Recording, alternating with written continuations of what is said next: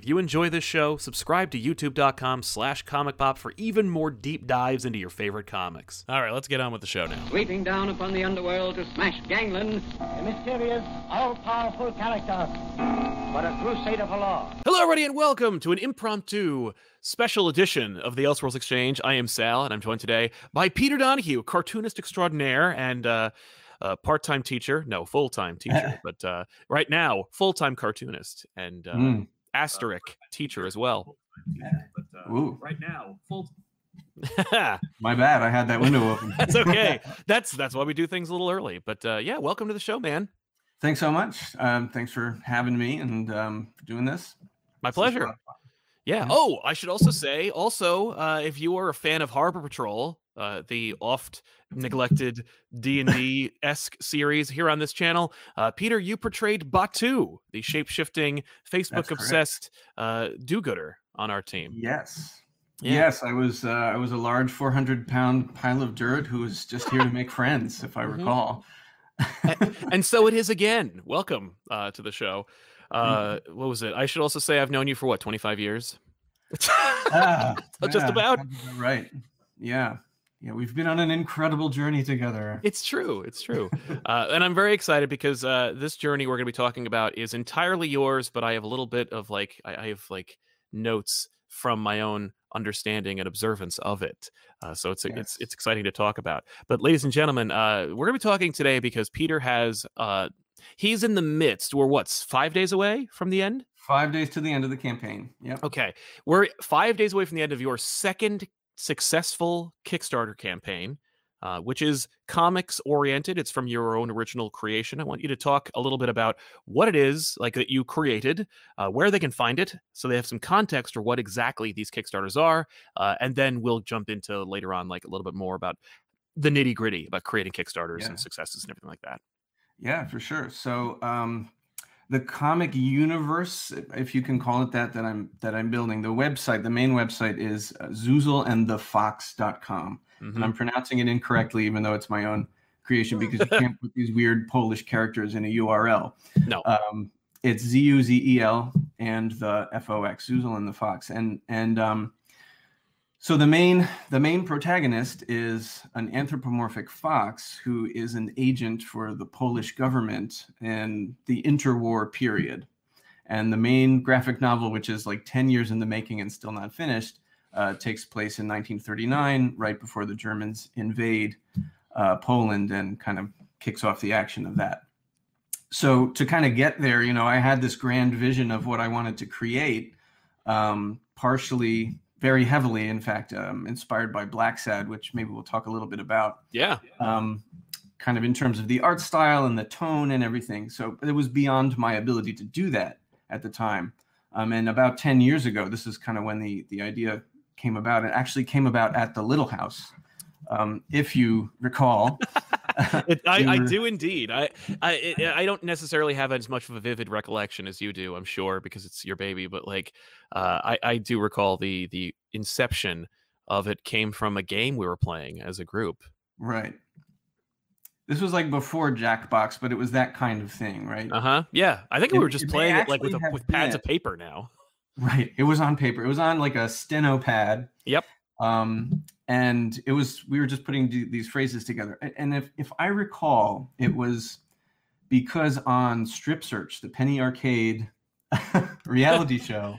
Yeah, everyone loves that show. One of the games that they played, or no, it was actually kind of the main premise of the challenge, right? They would go to this trash can of discarded ideas. Yes. And they would pull two, and then they had to combine them, right? So it was that kind of thing, and we just put together this idea of a Polish fox who was some kind of secret agent or something. And so the doodle it's now 10 years ago. I actually found it, and it's from 2011. The doodle is just a fox wearing one of those hats. Black lambskin hats, right? Yeah. With an AK-47, and just wow, that looks cool. That would be fun. That should be a comic. That's that was it. kind of where the whole thing came from. Yep. we were just a hotbed of creative ideas at the time. It's true. And that's why we leaned all in on Google Buzz and Google Wave and Google just created Wave, all these ideas. And then Google abandoned us and just completely threw it in the trash. Good luck. Do your creative collaboration somewhere else. Yeah. But yeah, no, yeah. so it's funny you mentioned the inception of the idea, because like this is an idea 10 years ago that came from a doodle, as you describe it. And it was, though it was, by the way, he's really bearing the lead here, ladies and gentlemen. It really looked really awesome. Like it was not only expertly crafted, but it also just like it told a story. He had like, he had foxes have really expressive faces, and yet he had like this like kind of really grizzled, like worn, war-torn look. He told a story. I think he had a cigarette in his mouth. Yeah. Oh, yeah. But this idea comes from 10 years ago, and then here we are 10 years later, and you've told how many adventures starring this character, or this like some version of this character. So the web comic, which has been running since I want to say 2013, is about 112 pages at this point, right? Yeah. And it began kind of like a gag strip. I was just literally, like I said, I didn't have the skills to tell the story I wanted. So I said, let me start a webcomic to actually learn how to do it. Yeah. And there's this great little book that's like from the 90s. It's like one of those weird pamphlet sized things. It's called something like True Truths or something. I can't remember, but it's from this comic creator back in the 90s when, zines were like more of a thing. Yeah. And blah, blah, blah. And his advice was like, oh, you want to make a comic? There's literally nothing stopping you. Just fucking do it. Just, you can photocopy it and staple it together and sell it at the street corner. Just do it, And so there was kind of that spirit to it. It's like, well, I don't know how to draw in this style that I want to draw in. I don't know how to write a comic strip. I'll just start. I'll just do it. And so the first few comics are kind of that, let me try to like get the timing of a 3-panel gag down or whatever. And it actually kind of ended up evolving as I started to get a feel for characters and a real like appreciation for character-driven humor instead of gag-driven humor. Right. That's really what it became. And so, about maybe 30 comics in, it starts to become all of these arcs of, let's introduce these two characters don't like each other, or this guy is always razzing this guy, or whatever. And that allowed me to play with a little bit more long form storytelling. Right. And then it continued to evolve from there. And I said, well, let me give these characters some issues, let me complicate their lives and make things hard for them, Yeah. So the main character, Rudek, the fox, I gave him these random flashbacks to a prior war that he was in. And I said, let's just see where that goes. I had no plan. I had no plan for what that was or what that meant. And gradually it became this main arc for him that, overcoming his sense of worthlessness because he's kind of been broken by war is actually why he's this border agent rather than, fighting these main battles or whatever. He actually went to be a border patrol agent to be away from everything. Right. It started to just dimensionally become a deeper character, whatever, dimensionally. Sure. Big words are good. Yes. So it was really a learning process in terms of how do I even write these kind of characters to be compelling or interesting in any way. And so if you look at the first volume that was kickstarted in 2014 and published in 2015, it tells that story of like, here I am learning how to do this. And by the end of the book, you actually have some characters who are kind of worth following.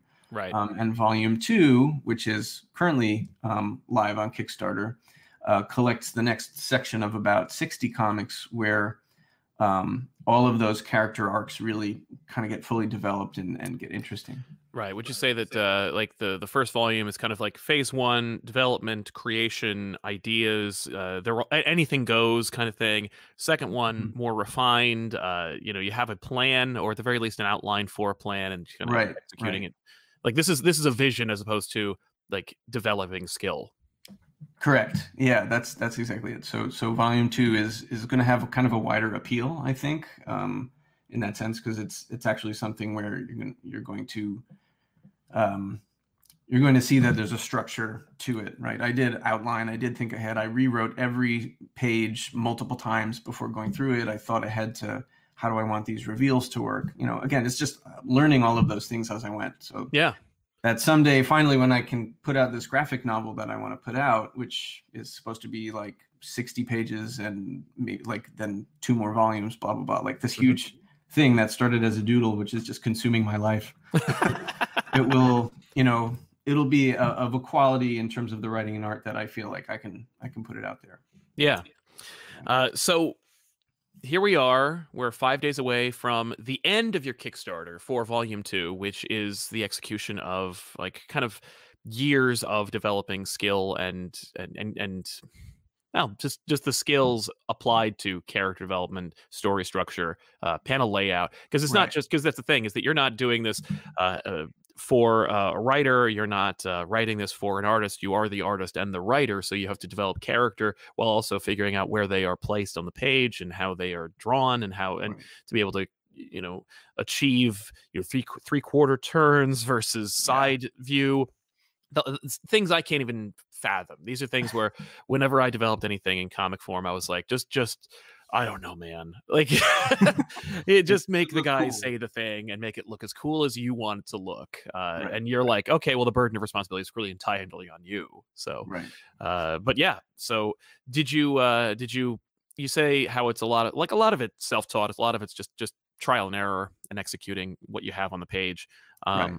What other, you mentioned one book, what other tomes or pieces of fiction did you use to kind of like help you along the way? Was there anything that really like kind of unlocked it for you or helped you like go, oh crap, like I wish I had that, in volume 1? Yeah, well, I'm very influenced by Disney, but probably not on a surface level. Okay. So let me unpack what I guess that means. Yeah, please. A lot of Disney influenced art out there is like, I want it to look like Disney. I want it to look like the Disney characters and cartoons I grew up with, and that's what I want to pay homage to. But for me, I wanted to learn, basically, I wanted to learn how to create the kind of art you see in a comic series that came out in the 2000s and 2010s called Blacksad. Yes. And Blacksad is heavily Disney influenced in this deep way. And what I mean by that is all of the principles of animation and character design and staging and layout that Disney animators invented and developed like over the course of the 20th century, like generations of people have been honing this as an art form. Like all of that stuff kind of unlocked this for me. When I'm looking at laying out comic strip panels or a comic page, I'm really not like, oh man, what would Ditko do? Like I'm not in that way, although I love, those kind of comics as well. I'm thinking like, how would Milt Kahl, the Disney character lead animator from the 50s, 60s, 70s, how would he stage this character so that it most clearly tells the story? And so a lot of the resources that I draw from are those resources.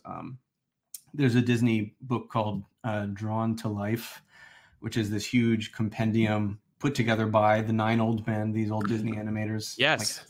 Like, Ollie Johnston, Freddie Moore, I think is his name, who makes all those like voluptuous women. And Milt Kahl, and he wasn't too involved because he was a cranky old bastard, but they kind of drew from all of what they learned and developed over, from like the 1930s, working with Walt on like the early stuff, Sleeping Beauty, etc., all the way through the 60s and 70s. And so that's a great resource, Drawn to Life. And it talks about the principles of animation, things like squash and stretch, like how do you make something really look like almost a caricature of how things move, right? You can't just like flash animation where like the thing is like a rigid thing that moves.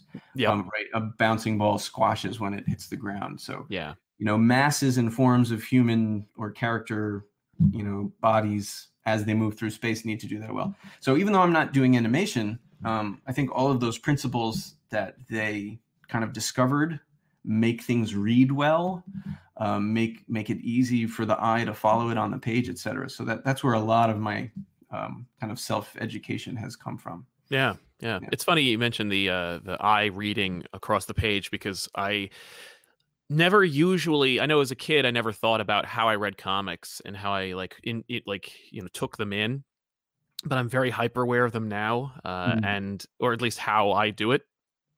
And I do it in the exact inverse of you. And I remember you describing it, where you will, if you read a comic, you'll read it with just the images. You'll just look at the Yeah. pictures. Maybe this changed since the last time we talked about it, but like the way you described it was, I look at the image and I see the pictures, and if the pictures can tell the story, maybe I'll go back Right. and read some of the Then I'm in. words that they're saying. Yeah. But the art has to tell the story, and you have to be able to read what's happening through image in order to like really get what's happening. Right. Yeah. I'm a huge stickler for beat to beat. Are the implied actions happening between the panels? Like, is there no confusion? Right. Like, Yes. there's no way I could confuse what happens between this panel and that panel based on the way the action's laid out. Right. And that's like a hard skill to learn. That's something I'm still trying to perfect. Oh yeah. Oh no. I read them poorly. I read the bubbles first. Right. And I will. That's still how it is. Exactly. And I find when I'm reading a comic, I will literally, like, I'll be at the end of the issue and go like, oh, that was kind of fun. I didn't look at any of the art. like literally, like maybe my periphery got like the gist. And that's kind of this like subliminal thing where because I'm very dialogue driven, so I'm very interested in how the characters interact with each other and what they're saying. And so when I'm like paying attention to that, if my eye is not distracted by the art, for me, Right. I'm like, oh, did a good job, because like I'm like the art reflected or helped to carry what the characters are saying, and as a result, like I miss so much. And so I find myself always reading a comic book twice, where I will Yeah. read it the way I normally do, like I'm eating anything, like, which is to say a bag at a time. Right. And then I'll go back, and then like I'll look at the calorie count on the bag that I've just finished. I'll look at the comic book and like look at the art and kind of pour over, like, wow, like look at the Right. amount of work that went into this, and this, or like, Yeah. man, this really didn't. I would have hated this if I read it all at once. That's really interesting. Yeah. Right. It's like the icing on top for you, right? Yeah, It's for like me, watching a movie and then you find all the Easter eggs you didn't see the first time. Right? exactly. That's But I interesting. mean, like, and that's not to say like that the comic book for me is just words on a page, and then I see like, oh, there are pictures in this, but like it is very much like a passive reading experience, Right. I think Right. which is probably not the way you're supposed to read them. But Yeah, I find it interesting that like we all it's have different ways of it's true. I interpreting. mean, I'm kind of reminded of now talking about this when I was a kid. Like my mom would always comment, like I didn't read the funny papers, I studied them. Yes. And this was like before I could read. So like the Sunday comics would come in and I would just lay them out and I would stare at them for an hour, kind of thing. So I guess that's just kind of how I've always been. I've always been more art driven. I've been attracted to the art of something, and my writing kind of has to catch up, I guess. Sure. And I guess your experience is kind of the reverse. Which, Yeah. You're a writer. That makes sense, right? But I mention that only because like it's funny how the things that like our kind of like knee jerk, our habits influence our artistic expression, and how like the way that you study comic strips kind of informs how you make them. Yes, that's absolutely true, right? Yeah. Even to the point where I think there's images in my head that I kind of want to get to. So then I have to say, okay, how's the writing going to get me there to that image? Exactly. And of course, I'm sure there's also the like frustration of, I really want to get to this image, but I need several other images to get there in the first place. I can't just jump to it. Right. That's absolutely true. Yeah. And sometimes I like break my arm patting myself on the back for things where it's, I've got like this image at the end of this comic, and then in the next comic it's going to be like, it's going to mirror that somehow, or like all these like visual things that you can do. But to get there, again, like you said, can be frustrating. Yeah. Because you've got to tell the story, Exactly. And I think one of my main, as a comic maker, as somebody who does this and spends a lot of time thinking about it, one of the biggest time sinks, one of the hugest chunks of the process is revising things so that it fits within the rhythm of the page, right? Like you might have all this stuff. I guess that, I don't know, you have all this stuff you want to say in a certain strip, or all this character development that all this dialogue is going to help you do. And then the final version for me will have cut that down like 80%, to the point where I'm like, this isn't really what I wanted it to say. But if the rhythm of the page reads right, then okay, fine. That's kind of what's more important to me, you know? Right. And so, go ahead. Go ahead. Oh, well, I was going to say, so from that, we know now what informed your creation of a comic strip and where that led to, when it got us to Rudick and the Bear versus Zhuzh and the Fox, which is on its way in your mind. Someday. I mean, exactly. 2 pages are done, but it's... Oh, nice. Yeah. But so what made you decide? I mean, it's kind of a leading question. Obviously, we know what made you decide to go with Kickstarter as opposed to like doing it yourself, but like kind of put yourself in the position you were in when you first launched your initial Kickstarter, and what made you like realize Kickstarter was a viable option, and then take us through and of course, we're talking about Kickstarter from 2014, which is a very different animal from 2021. So let's talk, so we'll get from there to the comparison and contrasting, and how like your whole strategy probably had to change when you were pitching this time. Sure. Yeah. So, I mean, if you go back to 20 something, I don't know, my first, well, I guess it started in 2007.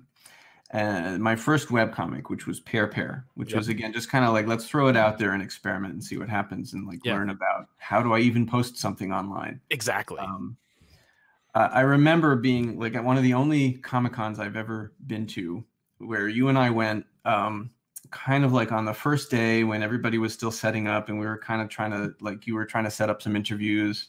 Brad Geiger was there, of course. And, like, he wouldn't not be. Yep. And I remember that. And then I remember like kind of going around in Artist Alley and talking to a bunch of different folks who had done what I wanted to do, which was they had been doing a webcomic, and then they had gotten to the point where they had printed their first volume or whatever, you know, their first story arc, and we're there in Artist Alley with their books out and you know, doing the whole thing, you know, and I thought, well, this, you know, maybe this is where I want to be in a couple of years, so let me talk to these people. Yeah. And so there's this one comic, Rice Boy, which is now actually, I think, one of the properties that Iron Circus has in their catalog. Okay.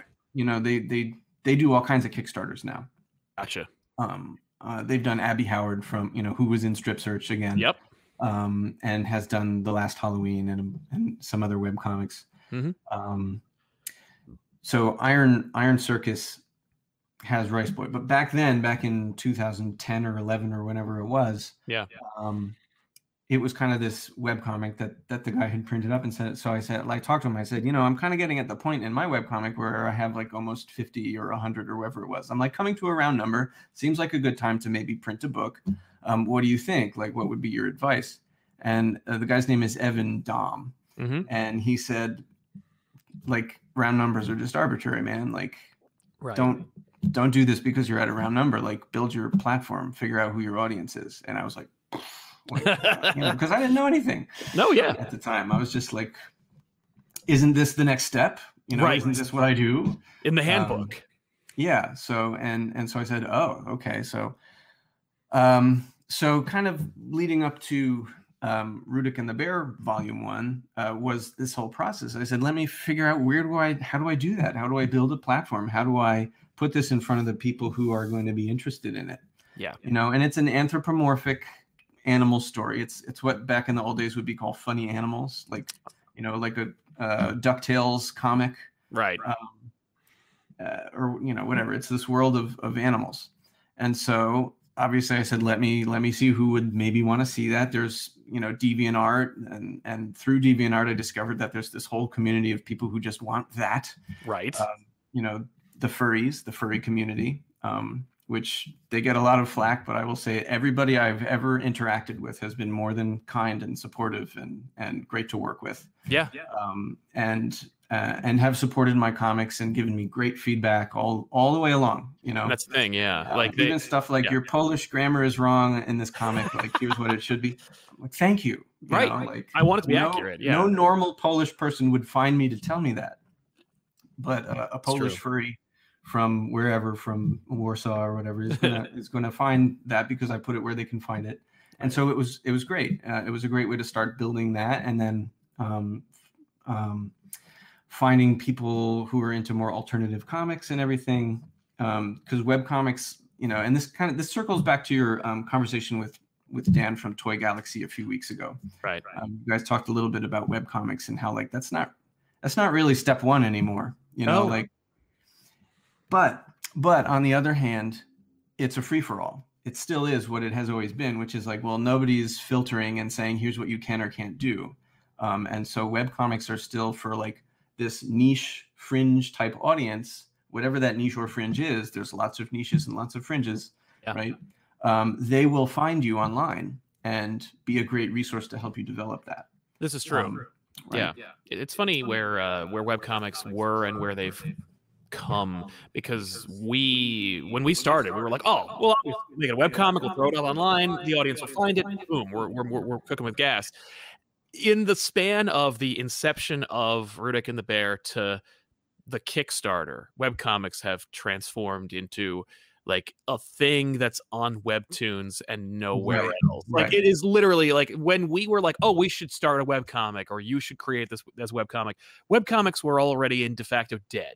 Like, the ones who are going to be successful for being a website you go to look at a webcomic. Right. Everyone has already made their money. They've got the market cornered. Right. And they're dreading retirement because they know that they're going to die in a gutter somewhere. Like it's all like, and I remember I was talking to, you mentioned Geiger. He always used to maintain, because he had webcomics.com. I don't know if it's still in business, but it might still be. But Geiger mentioned, he was like, one of his biggest caveats is if it's good, the audience will find it. Right. Is that still the case? And or is it more like, yeah, but right. Yeah, but right. It is still the case, but I think because the landscape has changed, where like anything that begins as a bonanza, as a free-for-all, structure and capitalism will come in and kind of consolidate things, right? Sure. So, if you are someone in the industry who says, oh, I want to do a webcomic, you're not just going to throw it out there, right? You're going to say, okay, what are the channels that I can hook into here? Right. Who do I publish my webcomic with? Which is something we never would have said in like 2008. Yeah, right? No, and that's funny because before that, webcomics had been something like webcomics were the consequence of like a business that wanted to drive traffic to their site, so they used webcomics to do so. And now it's gone full circle, and now that's where we are now, where it's like Webtoons is a place where you go to get your webcomics, or we talked about that for years. Like, why didn't JL8 become a webcomic that was on DC.com? Right. Like, what are you doing? And now it's like, well, now I don't know what you do because he doesn't own those characters, because he literally can't do anything with them besides like put them up in front of somebody for free. Well, and that's a great example too of this other phenomenon of how social media has changed it. Right? Yes. Like you're going to see the same few things pop up in your feeds on Instagram or whatever. If you're like, oh, I like comics, I'll follow that hashtag. Yep. It's not a place to discover fringe stuff or the stuff that is exactly what you want. It's a place to only discover what has already been there long enough to game the algorithm. And so, it's kind of like, how do I do it? How do I break in? And I think, the key is the same thing it's always been, is to be consistent and to not think of it as your end goal, as your business model is. I'm going to have a website, people are going to come, right? I would say that for the most part, people who actually come to my website to read when I update is maybe a third at most, probably smaller, and other, like I post it in a couple different places. I used to post it on DeviantArt, but that kind of died off. But I still post it in a couple other places. And, I link to it on Twitter and stuff. And that's kind of not the goal even, really, right? It's like, sure, I'll drive you to my website, but it's not like I'm monetizing my website. It's not like my goal is to get clicks. It's not like I have Google AdWords running. None of that. It's just a place to keep it so that it's always there and archived. And so, because when people discover it on one of these other places via Instagram or Twitter or wherever, there's a place they can go to scroll through the archive and fall in love with the characters or whatever is going to happen. And that's the value of the website, right? Exactly. So the website's not there to make money, and you can't think of it that way. No, at least not in my experience.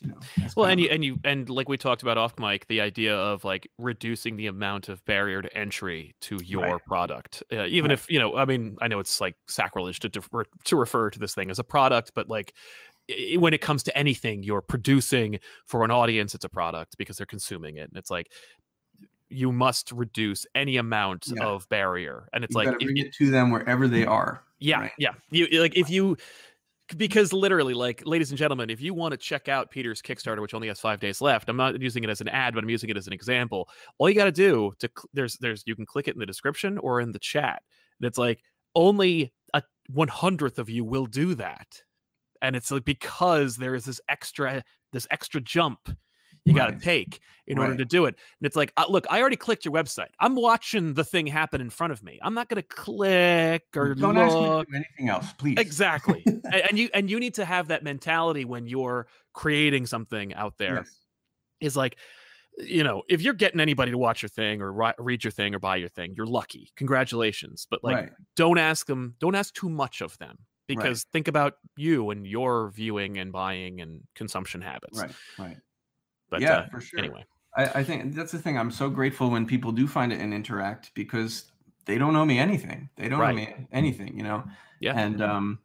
And that's actually an interesting kind of, if we want to get into Kickstarter nitty gritty a bit, an interesting way to do it, kind of an interesting segue, this idea that engagement, right? The audience that you have and like the proportion of who's going to engage is actually a huge factor in running a successful Kickstarter. And this is something I was really not tuned into in a meaningful way for the first volume 7 years ago, but something I really knew I had to tune into this time. I think in some ways I got very lucky, the first time around. With volume 1, I said, I know I've got a certain amount of people following this comic. Let's see what happens. I've heard of Kickstarter. It's a thing that other comics creators have done.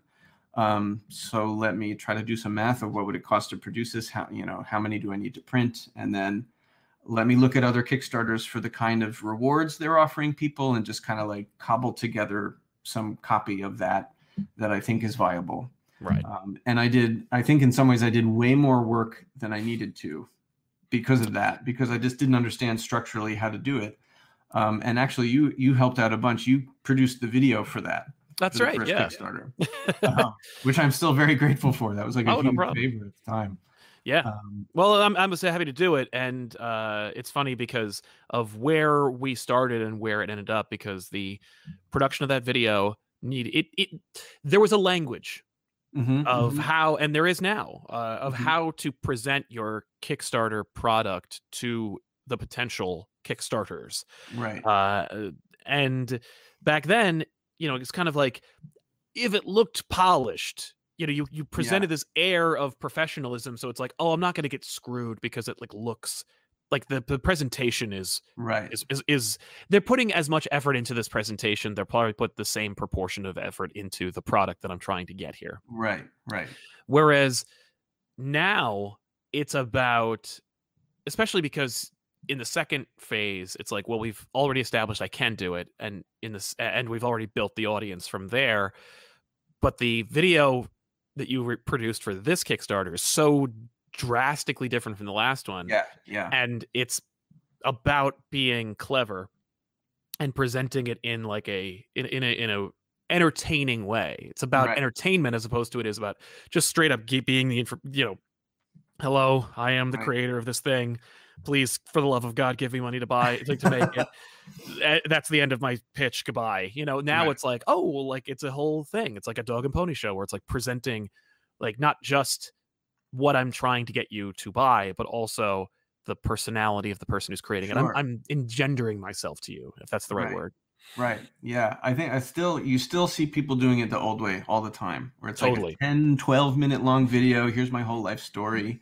If I could use an example, I'll, like the Boglins Kickstarter, which I have one. It's somewhere around here. Oh, it's right here.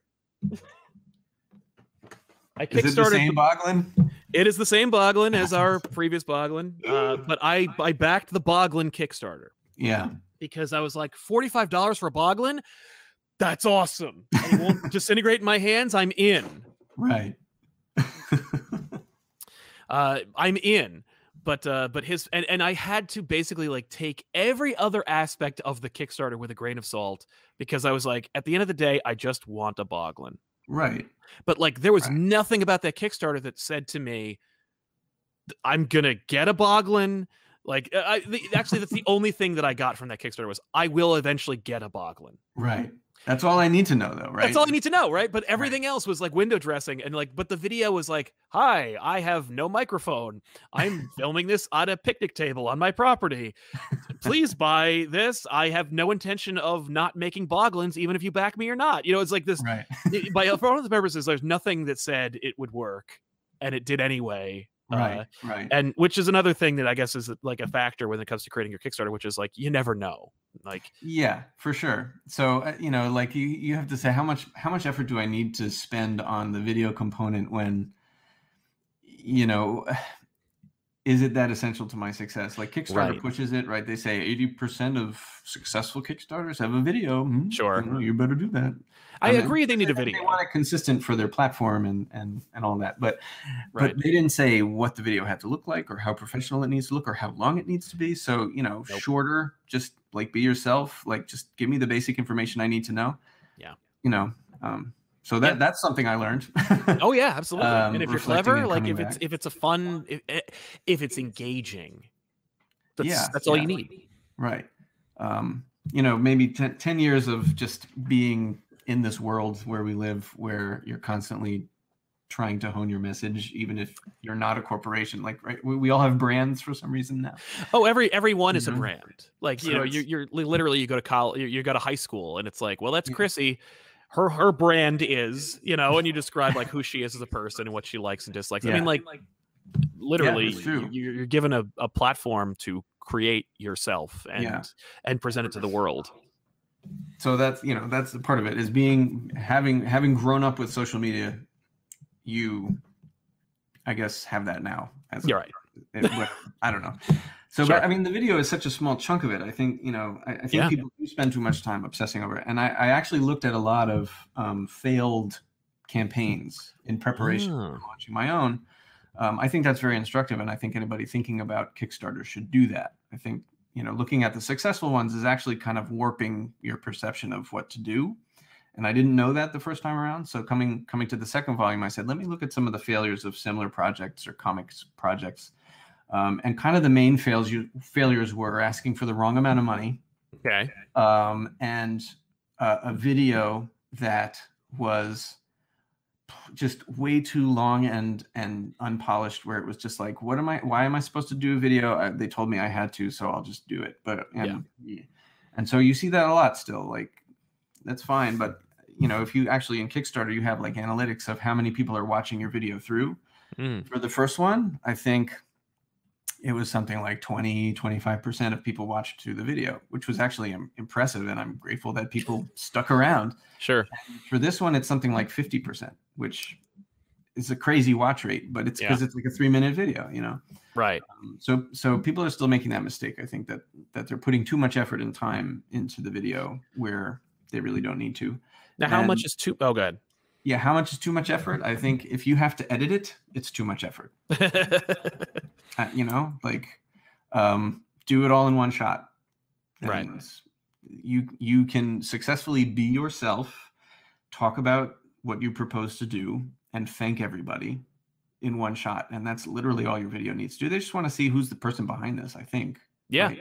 And that's part of it, is that when you put something on Kickstarter, part of the audience is the one you bring with you, but part of the audience is the Kickstarter audience who are just browsing new projects and want to see what's up. And, oh, this looks cool, I'm going to back that. I'll throw in $5, whatever. Right. People do that, and they've done that on this project in great numbers, to my surprise and delight and gratitude.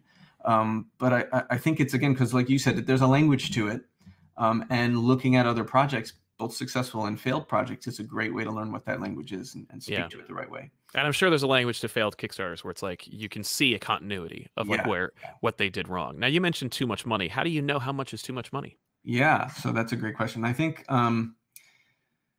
you know, you see a lot of industry pros, seasoned comics creators on Kickstarter now, right? Yep. Because they're between jobs, like, well, okay, I left DC, maybe I'll do Marvel next year, whatever. Right now, I'm just going to make the comic I want to make. I'm going to get together with a couple of my other industry professional buddies, and we're going to make some kick-ass, awesome, crazy comic.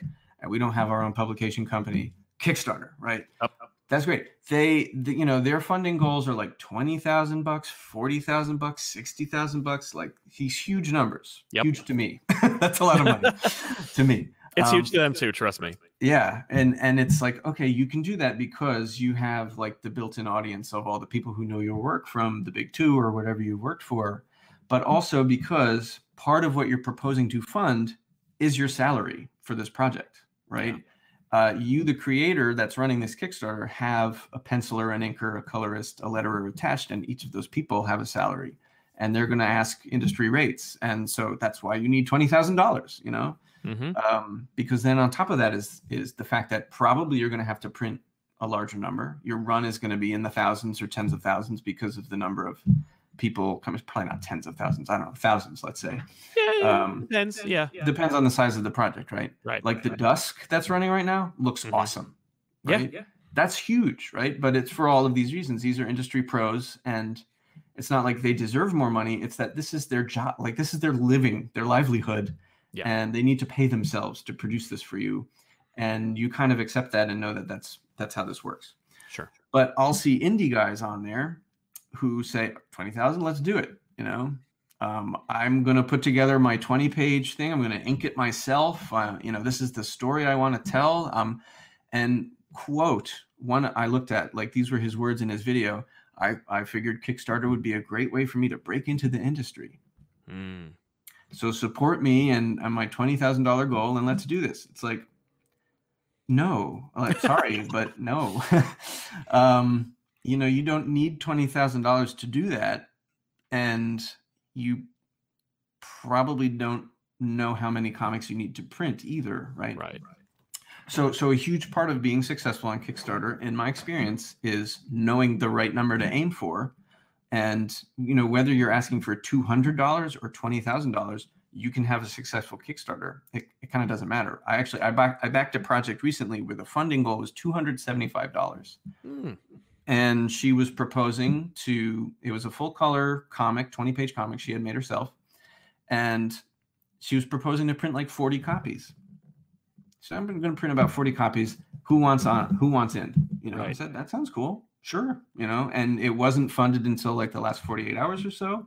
Oh. And boom, it got funded. And it was kind of like, she knew what her goal was. She knew how much money she needed to print the thing she had already made. Yeah. You know, even though she's asking for so small, that didn't make me think like, does she know what she's doing here? Like, no, it didn't. You know, it was the right number for that what she was proposing to do. Right. Right. So it's all about what is your goal here? Yeah. You know? Is there a way to recognize where the success is? Like when you saw that she was funded like within 48 hours of the end of the campaign, it's like, oh, is that like kind of like a shorthand of being like, yeah, you knew what you needed, but like, I don't know, was there room to move around? Because, you know, nowadays, if you talk about Kickstarter campaigns, you have to talk about stretch goals, and you have to talk about like what else is part of the campaign. And it's like, you know, to a layman, it seems presumptuous to be like, well, what else are we going to add to this thing? Well, when we get 100% funded, obviously we're going to be, you know, stretching on past that. And it's like, even if you have an expectation and you have an audience, that's not necessarily guaranteed. Right. Well, that's the thing. So this is where the idea of like the minimum viable product comes in, which is a term I only know because my wife works for a startup. But that's what you need to know is you need to say, okay, based on what my goals are, what's my minimum viable product, and can I get there? You know, so say for me, it's to print 100 books. Okay, so that's not necessarily my goal. Let's say my goal is to break even and to introduce more readers to my work. Okay. I'm not here to make money on this campaign. I'm here to do those two things. You know, I want to put books in my readers' hands. I want to, as a way to almost like encourage them and thank them for the support and helping me develop the product I want to develop. I want to put the book in their hand, but I'm not going to make a profit, and that's not my plan. My goal is to break even and not have it cost me money, and to introduce more people to my work, because Kickstarter, like I said before, has its audience. Yeah. And they're there because they like independent comics, and that's my product. So here, maybe you want this, right? So so let's say based on that goal, I say, okay, I don't need 500 copies of this book. I need like maybe 100. Let's start there. Yeah. So then I price that out. I look at a printer, or I talk to a printing company, a bookbinder, and I say, how much would it cost per unit? You got to include shipping, blah, blah, blah, right? So let's say it costs like about $30 per unit to do this. So then you say, okay, multiply all that, add Kickstarter's fees, blah, blah, blah. You kind of get a rough number. But is that the number? Is that your funding goal? Let's say like, 3,000 would be like 30. Am I doing math right? Like $30 a book, 100 bucks, $3,000. Yeah. Plus Kickstarter fees, plus credit card processing fees. Let's call it $4,000. Right. Plus shipping, all that stuff. Let's call it $4,000. So is that my funding goal? Probably not, right? Not if I can't sell 100 books, So I think the part of the equation that again, like I'm kind of addressing this to people in your chat or on your channel who are maybe interested in how this all works, but also might be interested. I know there's a lot of artists and people who love comics and want to create comics in the population. So I'm kind of addressing this to those people. The idea is that you've got to know not just the size of your audience, but the scale of engagement of your audience. Right. So this comes back to what you were saying before about like, making things accessible, because there's only a small fraction of people who are going to go to the extra effort of clicking something. Those are the awesome people, those are the great evangelists who say this is a great product and tell everybody about it. But what is that like in your experience? Like 0.1% or something? It's very low. In the direct proportion of what I mean, like in YouTube terms, obviously, they talk about it being engagement and right. they measure it in watch time, but yeah, I always use the fictitious scenario of like a sponsor contacting a channel with like 1 million subscribers and being like, well, if we just get 10%. Yeah. Like, and 10% of 1 million, like that's amazing for us. And it's like pittance to you. So obviously that's the number I should be. And it's like really more like 0.01% right. of the people who are watching a video go like, wow, yeah, World of Tanks does seem like a cool game. And then click the link in the description below. Right. Like, that's really the number. That's so interesting, because it actually, in my belief, in my experience, the bigger that number is, the tighter the curve is, the tighter the scale is. The logarithm or whatever you absolutely want to call it. Oh yeah, because with us it is higher. Like I'll take the Pepsi challenge with any channel with 2.8 million subscribers, because like we have like a higher saturation of dedicated audience members to subscriber base. Right. And so that's the number that really matters. So like I have a pretty small audience, but I have an audience who I know pretty well. And so that's what I think helped me to structure this the right way is I kind of looked at it and I said, okay, let me start with the basic idea of if I add up all of my followers on different platforms, just to get a ballpark of where I'm starting from, right? Let's say like, who follows me on Twitter, who follows me on Instagram, who follows me on like DeviantArt, blah, blah, blah, blah, blah. And if I add all of those up, I get to a certain number, but I know that's not how many books I'm going to sell on Kickstarter, right? And I know it's not probably 10%. I actually have to look at how each platform behaves, because they behave differently, Yeah. So what I did was I kind of made a little quick and dirty spreadsheet of like each platform, how many followers, what engagement rate can I predict based on my experience of how folks behave. Do they comment, right? It's like if I have 1,000 followers, will 100 of them like,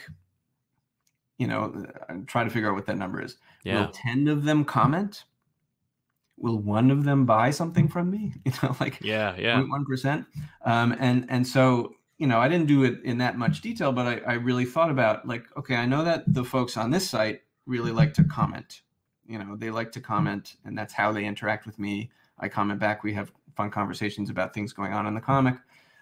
People say, oh, the tank that you drew in this comic is actually blah, blah, blah. And like, people who are into history like my comic, because it's the interwar, people like the vehicles that I draw. Like, so there's all these different ways that my readers interact with me that give me clues about what is valuable to them and how they might engage and stuff like that. So, it's like, okay, once I kind of figured out what percentage can I even expect to like look and maybe fund, that gave me this much smaller number that was to be honest, pretty close to where we ended up like a couple weeks into the campaign. So like for whatever reason, my weird math kind of validated me. Right. But I think again, it's just because I kind of know my audience, and I did the work and I thought about it. Exactly. And so that helped me to think about how many should I be printing? How many books should I be printing?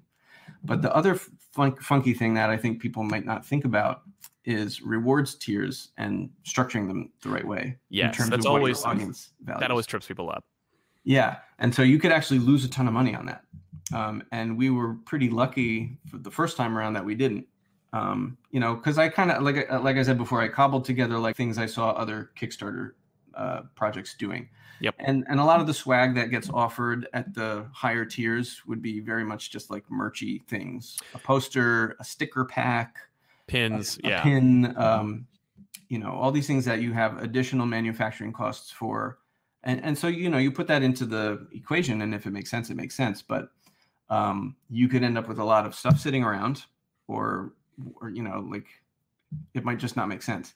Right. And it's because you didn't think about, well, does my audience want those things? Right. Does my audience want stickers of my characters? Where are they going to put them? Like, yeah, like all that kind of stuff. So I thought about what is it that my audience seems to really value? And I think my answer was they value the idea that they can immerse themselves in the world that I'm creating. Mm-hmm. Right. And so I said, well, what are ways that I can offer them that in a way that can offset the cost of production that actually makes sense and is nice, and I feel like I'm pulling the veil away a little bit here by discussing this, but I mean, is that we definitely don't want to treat your audience like it is a commodity or that it is I don't take manipulatable. any of that for granted at all. Right? Exactly. No, but it is when you're talking about the nitty gritty of any industry, you have to talk about the numbers, and those numbers do technically reflect like human beings, and it's like, but it is about like. It's like how can I offer you what it is you value rather than like buy my stickers because I need your money, right? Like and I hear that the people want stickers, or I've seen other people give stickers, and it's like I can't tell you how many stickers I've thrown away from campaigns where I'm like I'm not 9. Yeah. So there's nothing it comes in the box with it, and cool. But here's the thing I actually bought. Right. And so you're talking about giving your and so if you want to spin it another way, it's like, well, how can I offer my audience something they actually value?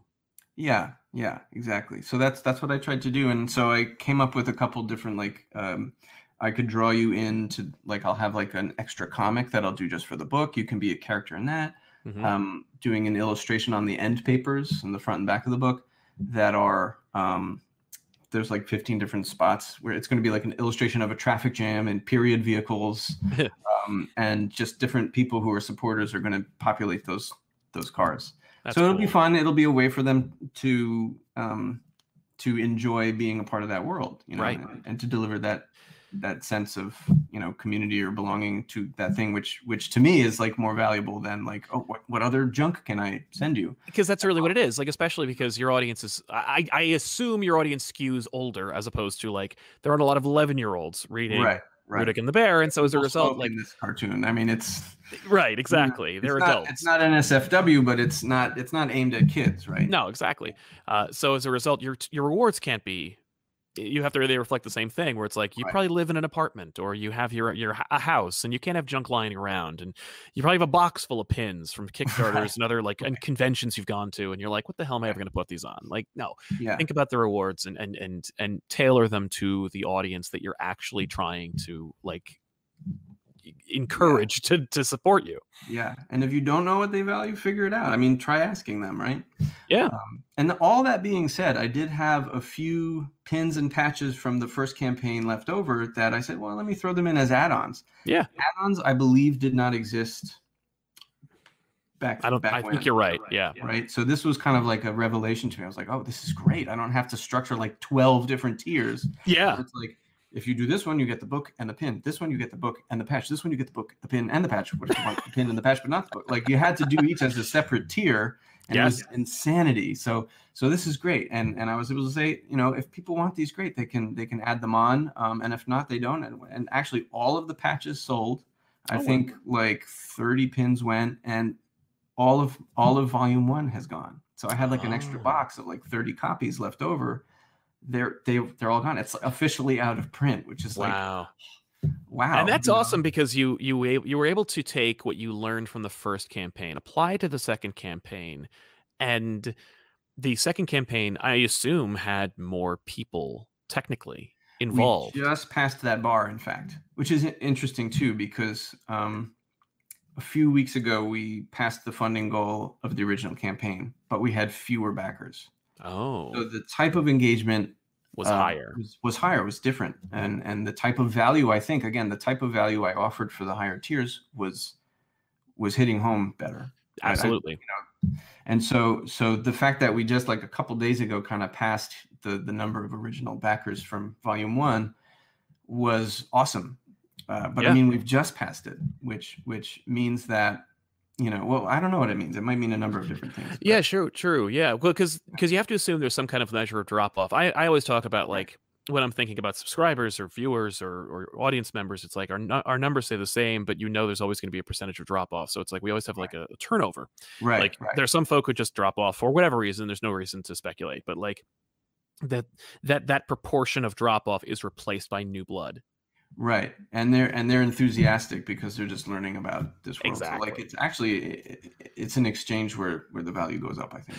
I think so too. And you're skewing to the point where like you are creating, I mean, like this is thinking future, but like you're creating generations of people who have some connectivity with your product. So it's like, people who are like, oh, like the people in their 50s going like, oh, I remember that comic. God, I like that, what they're doing. Like I remember reading it back in such and such. And then people being like, oh man, like I grew up reading this thing. And then some folk, it's just until you have like 3 generations worth of people being like, we all have different affinity and authorship over or ownership of your product. Right. That's kind of cool. It is cool. It's an amazing thing to think that you're a part of in some way. You know, creator. Like Absolutely. I said, the audience is small, but they're very engaged and they're very supportive, and I'm grateful for all of that. To think that something I've created like matters to someone else in that way is just mind blowing. It is. Yeah. So going through the Kickstarter thing, because we're wrapping up, but like I don't want to prematurely end the show without imparting as much as we can. We talk about how you really need to research Kickstarters. You need to know your audience. You need to measure that audience and see and give them what they want. Are there any other like straight away, no question, like facts about funding your own Kickstarter, having your Kickstarter funded that you're like, you can't forget this? Yeah, like don't forget to price out how much packing tape you need, like stuff like that. Or you think, okay, postage, got it, I'll factor that in. Well, boxes. Oh, boxes, right? Yeah. Packing tape. All that stuff. Give yourself time, because that's the only way you're going to catch all of those things, to think about what you need to include in the cost. I think, more than anything, it's about knowing what your goal is and scaling it to what that goal is. I think, I'm trying to think. From the creative side too, not just from the financial side. Like, of course. Is my goal to make a living? Or can I do that? Is my goal to put something out there? Can I do that? But also from the creative side, know what you want out of it. I think that would be my kind of final thing for people to think about, because, at this point, if I'm able to keep going and developing these comics and get the graphic novel out there, I think those goals will change for me. Absolutely. But at this point, creatively, the goal is to say, is this world as like I don't want to say intellectual property or whatever, but as a place that people want to go mentally and enjoy, right, and be a fan of. Is this a viable world? Beyond just like, hey, support me as I learn to draw better, which is, I feel like, more what Volume 1 was, and I'm grateful for the support that came in for that. Sure. If my creative goal for this one is is this working as a world universe. that you want to live in, as a universe that you want to live in as a reader? We talked about that a little bit with Dan over at Toy Galaxy when we talked about the development of my old property, Horseman, and all the other. I've done what 6 comic properties over the past like decade or two, and ultimately at the end of the day, like realizing that they're not viable, or that these universes do not have an audience, or knowing in your heart that there is an audience, but like then realizing that that audience is one. right. This is the comic I want, but no one else. Exactly. But that's the kind of reality and truth that you need to have when you are creating anything. I think is like recognizing, and because people say like never give up on your dreams, and it's like like well, your dream's terrible, so but if your dream sucks, like you should definitely, if your dream is to like scale a skyscraper wearing a thong, like maybe you should rethink it. Like it's not all, like not every dream is based in some measure of like reality and or refining that dream, or maybe like just because you had that dream when you were 12 doesn't mean that it should be the same dream as like a 35-year-old. It's got to grow with you, and it's got to respond to the community that you want to put it into, right? Yeah, absolutely. Yeah. I mean, I think that's it, right? It's again, if you can say to yourself, here's what I want to achieve for me, here's what I want to achieve in terms of an audience. If you can kind of answer those questions first and then price it out, I think you can have a successful Kickstarter. Whether it's a $200 campaign or a $20,000 campaign, doesn't matter. Yeah. But it is important to know exactly what your campaign is going to cost, or how much you should ask for, because the worst thing in the world is to ask for too much and to scare away your backers. I know there's also there's a moratorium on the amount. At least when I did it, and this is going back a long time, you couldn't create a Kickstarter. Like you couldn't create them like back to back. Oh, interesting. I don't know if that's true anymore. I was actually in there poking around, like for what's my next project, like setting up a page while this one is still running, and it was allowing me to do that. I mean, it might pause me before I pressed go on that. I'm obviously not going to press go on that right now, but but the interface has evolved a bunch. I mean, that's great. We're like old timers when it comes to Kickstarter, right? It's true. Yeah. My whole Kickstarter campaign, I think it had just started that year, and I was like, oh, I can use Kickstarter to do this. That's amazing. I remember that. Yeah, and so that was for Garth Kirby, and you were again, you were kind of following the model of, I'm the writer, I need to attach talent, I need a penciler and inker and all that, and working with that model, right? But again, Kickstarter was very young, and you didn't have kind of a lot to draw from in terms of what are the different ways I can model this, right? No, it was fascinating how like different it is from how different it was from 2014 today and back then.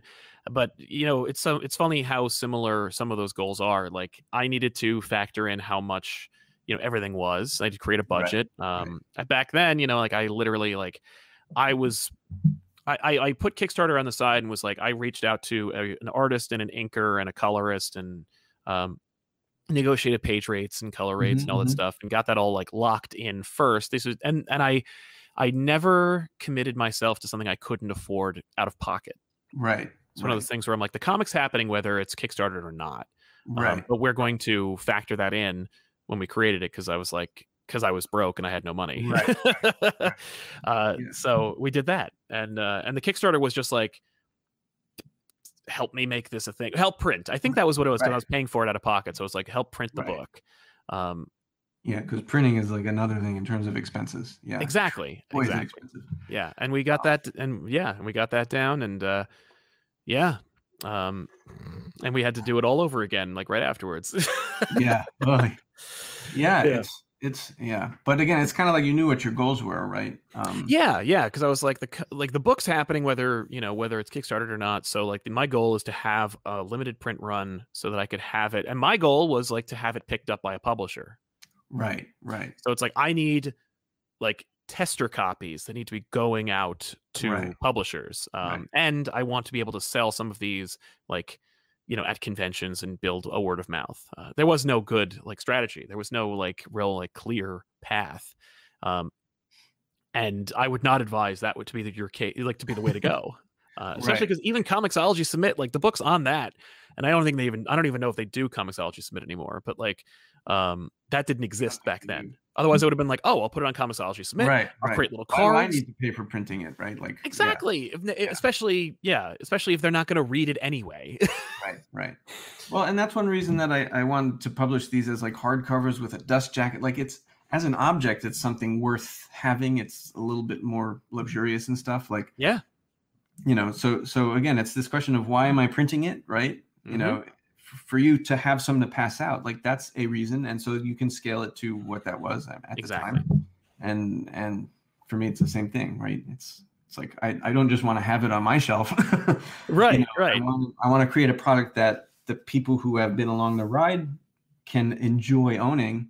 Yes. But you know, let's go Kickstarter, because then I can also achieve this idea of like, is this a viable world for people to immerse themselves in, and can I introduce it to a broader audience and keep building my platform? Right? Exactly. Because that's, I mean, it's funny how, when you're developing your own universe and you get to the point of seeing it realized on the page, Yeah. your mind goes to the next thing or to where you want to take it. And maybe if like from the perspective of like, oh, I'm trying to develop my skill and I'm using this as an opportunity to do so, you're not quite in that mindset. But at this point now, like as far as goals are concerned with this property, Right. I mean, like, and I'm only using it from the perspective of a YouTuber talking about it, where it's like it's a property, it's an IP. You know, what is next? And it's like, is it another volume? Is it a graphic novel? You know, like if you like Black Sad, you mentioned Yeah. you know, that was a series of original graphic novels. I don't think it was ever a web comic or anything. I think it was just like they were just painted books that Right. Beautifully painted books. That's right. That I learned so much from and just wanted to copy because I thought they were so beautiful. Yeah. And then they approached him for a video game. Right. So there is a Black Sad game. And is. I don't know how successful it was, but like I don't know either. I mean, I think it had pretty favorable reviews, but it was kind of so niche that it never really took off. And that's the thing, is like recognizing, you know, is this viable? Is like, you know, recognizing when you're being entertained by alternatives to what you've been working in, to your wheelhouse. Like, let's say they were like, oh man, Riddick and the Bear is a great thing. We want to make, you know, like syndicated cartoon shows out of it. And it's like, well, is that the right thing? You know, it's but those are the kind of problems you want to have, right? Because you've created this thing that people want to live in, or at least, you know, those up there are like, oh, we recognize your thing as having value, and therefore we are willing to give it to more people. Yeah. Next steps. Yeah. Gee, I don't know. I mean, maybe we'll see a Polish edition. That'd be cool. Kind of expand into the Polish market. It's a possibility. Has there been a demand for multiple languages? Like a very small one. Right. Okay. Like I do have readers all over the world. I've got Kickstarter backers from multiple different countries, which I have to figure out how to ship to. Yep. but we'll figure it out. And it's interesting to see that, but it's not huge. But I do have, like, again, like you talk about this kind of the scale of your audience engagement, right? That really small but really highly engaged part of my audience. Mm-hmm. Some of them are Polish or Belarusian or like from Finland or whatever, and they all have like family histories connected with World War II that they see reflected in the work I'm doing. Gotcha. Right? So it's like a personal value that they can place on it, which is like incredible. Yeah. To me. But I mean, we for the first volume, we actually, as a stretch goal, because again, I was just kind of like trying to figure out what can I do here? What can I offer? Right. One stretch goal was a Polish translation that we would put out as an ebook. And so that's just kind of been out there and hasn't really seen much demand. I've offered it here and there as like, you know, something on different platforms. But you know, I want to say it's an ebook, and so you never know how many copies exist out there. But I would say probably like, you know, 20 copies of it exist. Like it's just not out there. Yeah. But you know, if you know, now they actually have kind of like a Kickstarter analog in Poland. It's called Wspieram to, which means I support it. I support it. I like that. So maybe that's viable. Maybe that's an idea I can explore. Working with someone over there who can help me navigate, because I don't speak Polish. But so that's a possible next step. Another possible next step is like, well, now that we've got the hardcovers, would there be a viable demand for like a trade paperback kind of thing. Yeah. Yeah. So these are all great things for me to learn about and then Mm-hmm. explore. So it's almost like there's so many next steps in terms of what to learn, and that's kind of been my defining aspect of this whole thing, of this whole decade-long project. Is, what can I learn? What can I learn? What can I learn? More so than can I make a living at it? Maybe I'll get there, but I can't have that be my goal right now because it's just going to crush me. Exactly. Well, yeah. You Well, know? because when you look at your data, you see, like, is it reflecting that? You know, if it was, Yeah. if it was one thing, maybe, but if not, Right. like, at the very least, it'll help to get the next thing. And there's enough. And that's the thing, is recognizing, like, what percentage is enough, or what, you know what I mean? Like, recognizing, like, oh, is this viable, or is this something that, like, people want? Like, Right. if you're doing one thing and, like, the same, and your mom keeps watching or reading the same thing, and that's the only Right. person that's there, maybe you might want to consider something else. Maybe, Right. But what's funny is you will get better every time, right? Because, That's like, it. Right. if you keep doing it, you will eventually end up, hopefully, at a place where you will create something that someone will want. And Right. you were fortunate enough where when you were learning, when your first volume came out and you were learning, you would already. It's funny because I think that the Pear strip helped to start the For sure. cultivation of an audience, because, For sure. even though it's apples and oranges, no pun intended, between those two strips and those two audiences, but it was Yeah. like, They taught me how to interact with an audience. exactly. It Yeah. generated any amount of, like, people coming to you expecting, Yeah. like, art, and then you going, okay, like, Right. I generated that language about how to Yeah. How interact with to an audience. exactly. I had a guy email me, like, I want to say, like, years after it's like been defunct. I haven't really updated it in probably 8 years or something, but I had a guy email me like, what happens? I need to know. I need closure. That's fair. I've been in that place where Yeah. I find something, or I was part of something, and I'm like, whatever happened to that? Nothing? Yeah. Cool. Yeah. Yeah. Well, Yeah. How does Yeah. Gargoyles end? Tell us, Wiseman. Come on. Nope. Sorry. No. Well, Disney's like, no, forget it. You can't know, because nobody cares. A lot of people care. We all care. No. Yeah. Like, well, we don't care. So Well, that's the thing, is that I don't value it. But that's another reason why you want to keep things in house always. Of course. Right. You could just email that guy and be like, here's what happens to them. Yeah. I'm never going to tell. Don't I'm tell never anybody. gonna do it. Here's what happens. Go ahead. I don't know. You're like, I deleted it. I don't know. Screw that. If I had any idea or outline of where it was going, I don't think I recall. Actually, Pear was kind of set to evolve into a Tumblr where I was going to do kind of a designy thing. That was kind of my plan for Pear. It had evolved into this thing where it was like, every week or so I was trying to put out like the next step in this wordless comic of anthropomorphic cups and fruits and whatever in this house. And so, I guess I kind of petered that out in terms of what I wanted to explore artistically. So then I said, well, this is actually kind of a very designy thing. It's kind of like I could see these characters as prints on handbags or something. I don't know. Yeah. And so I said, well, I'll put together like a Tumblr and like set it up so that I can just keep posting these kind of design ideas of how to do these different characters and different patterns or whatever. I don't know. That was kind of my plan, because this was in 2014, 2015. This was October.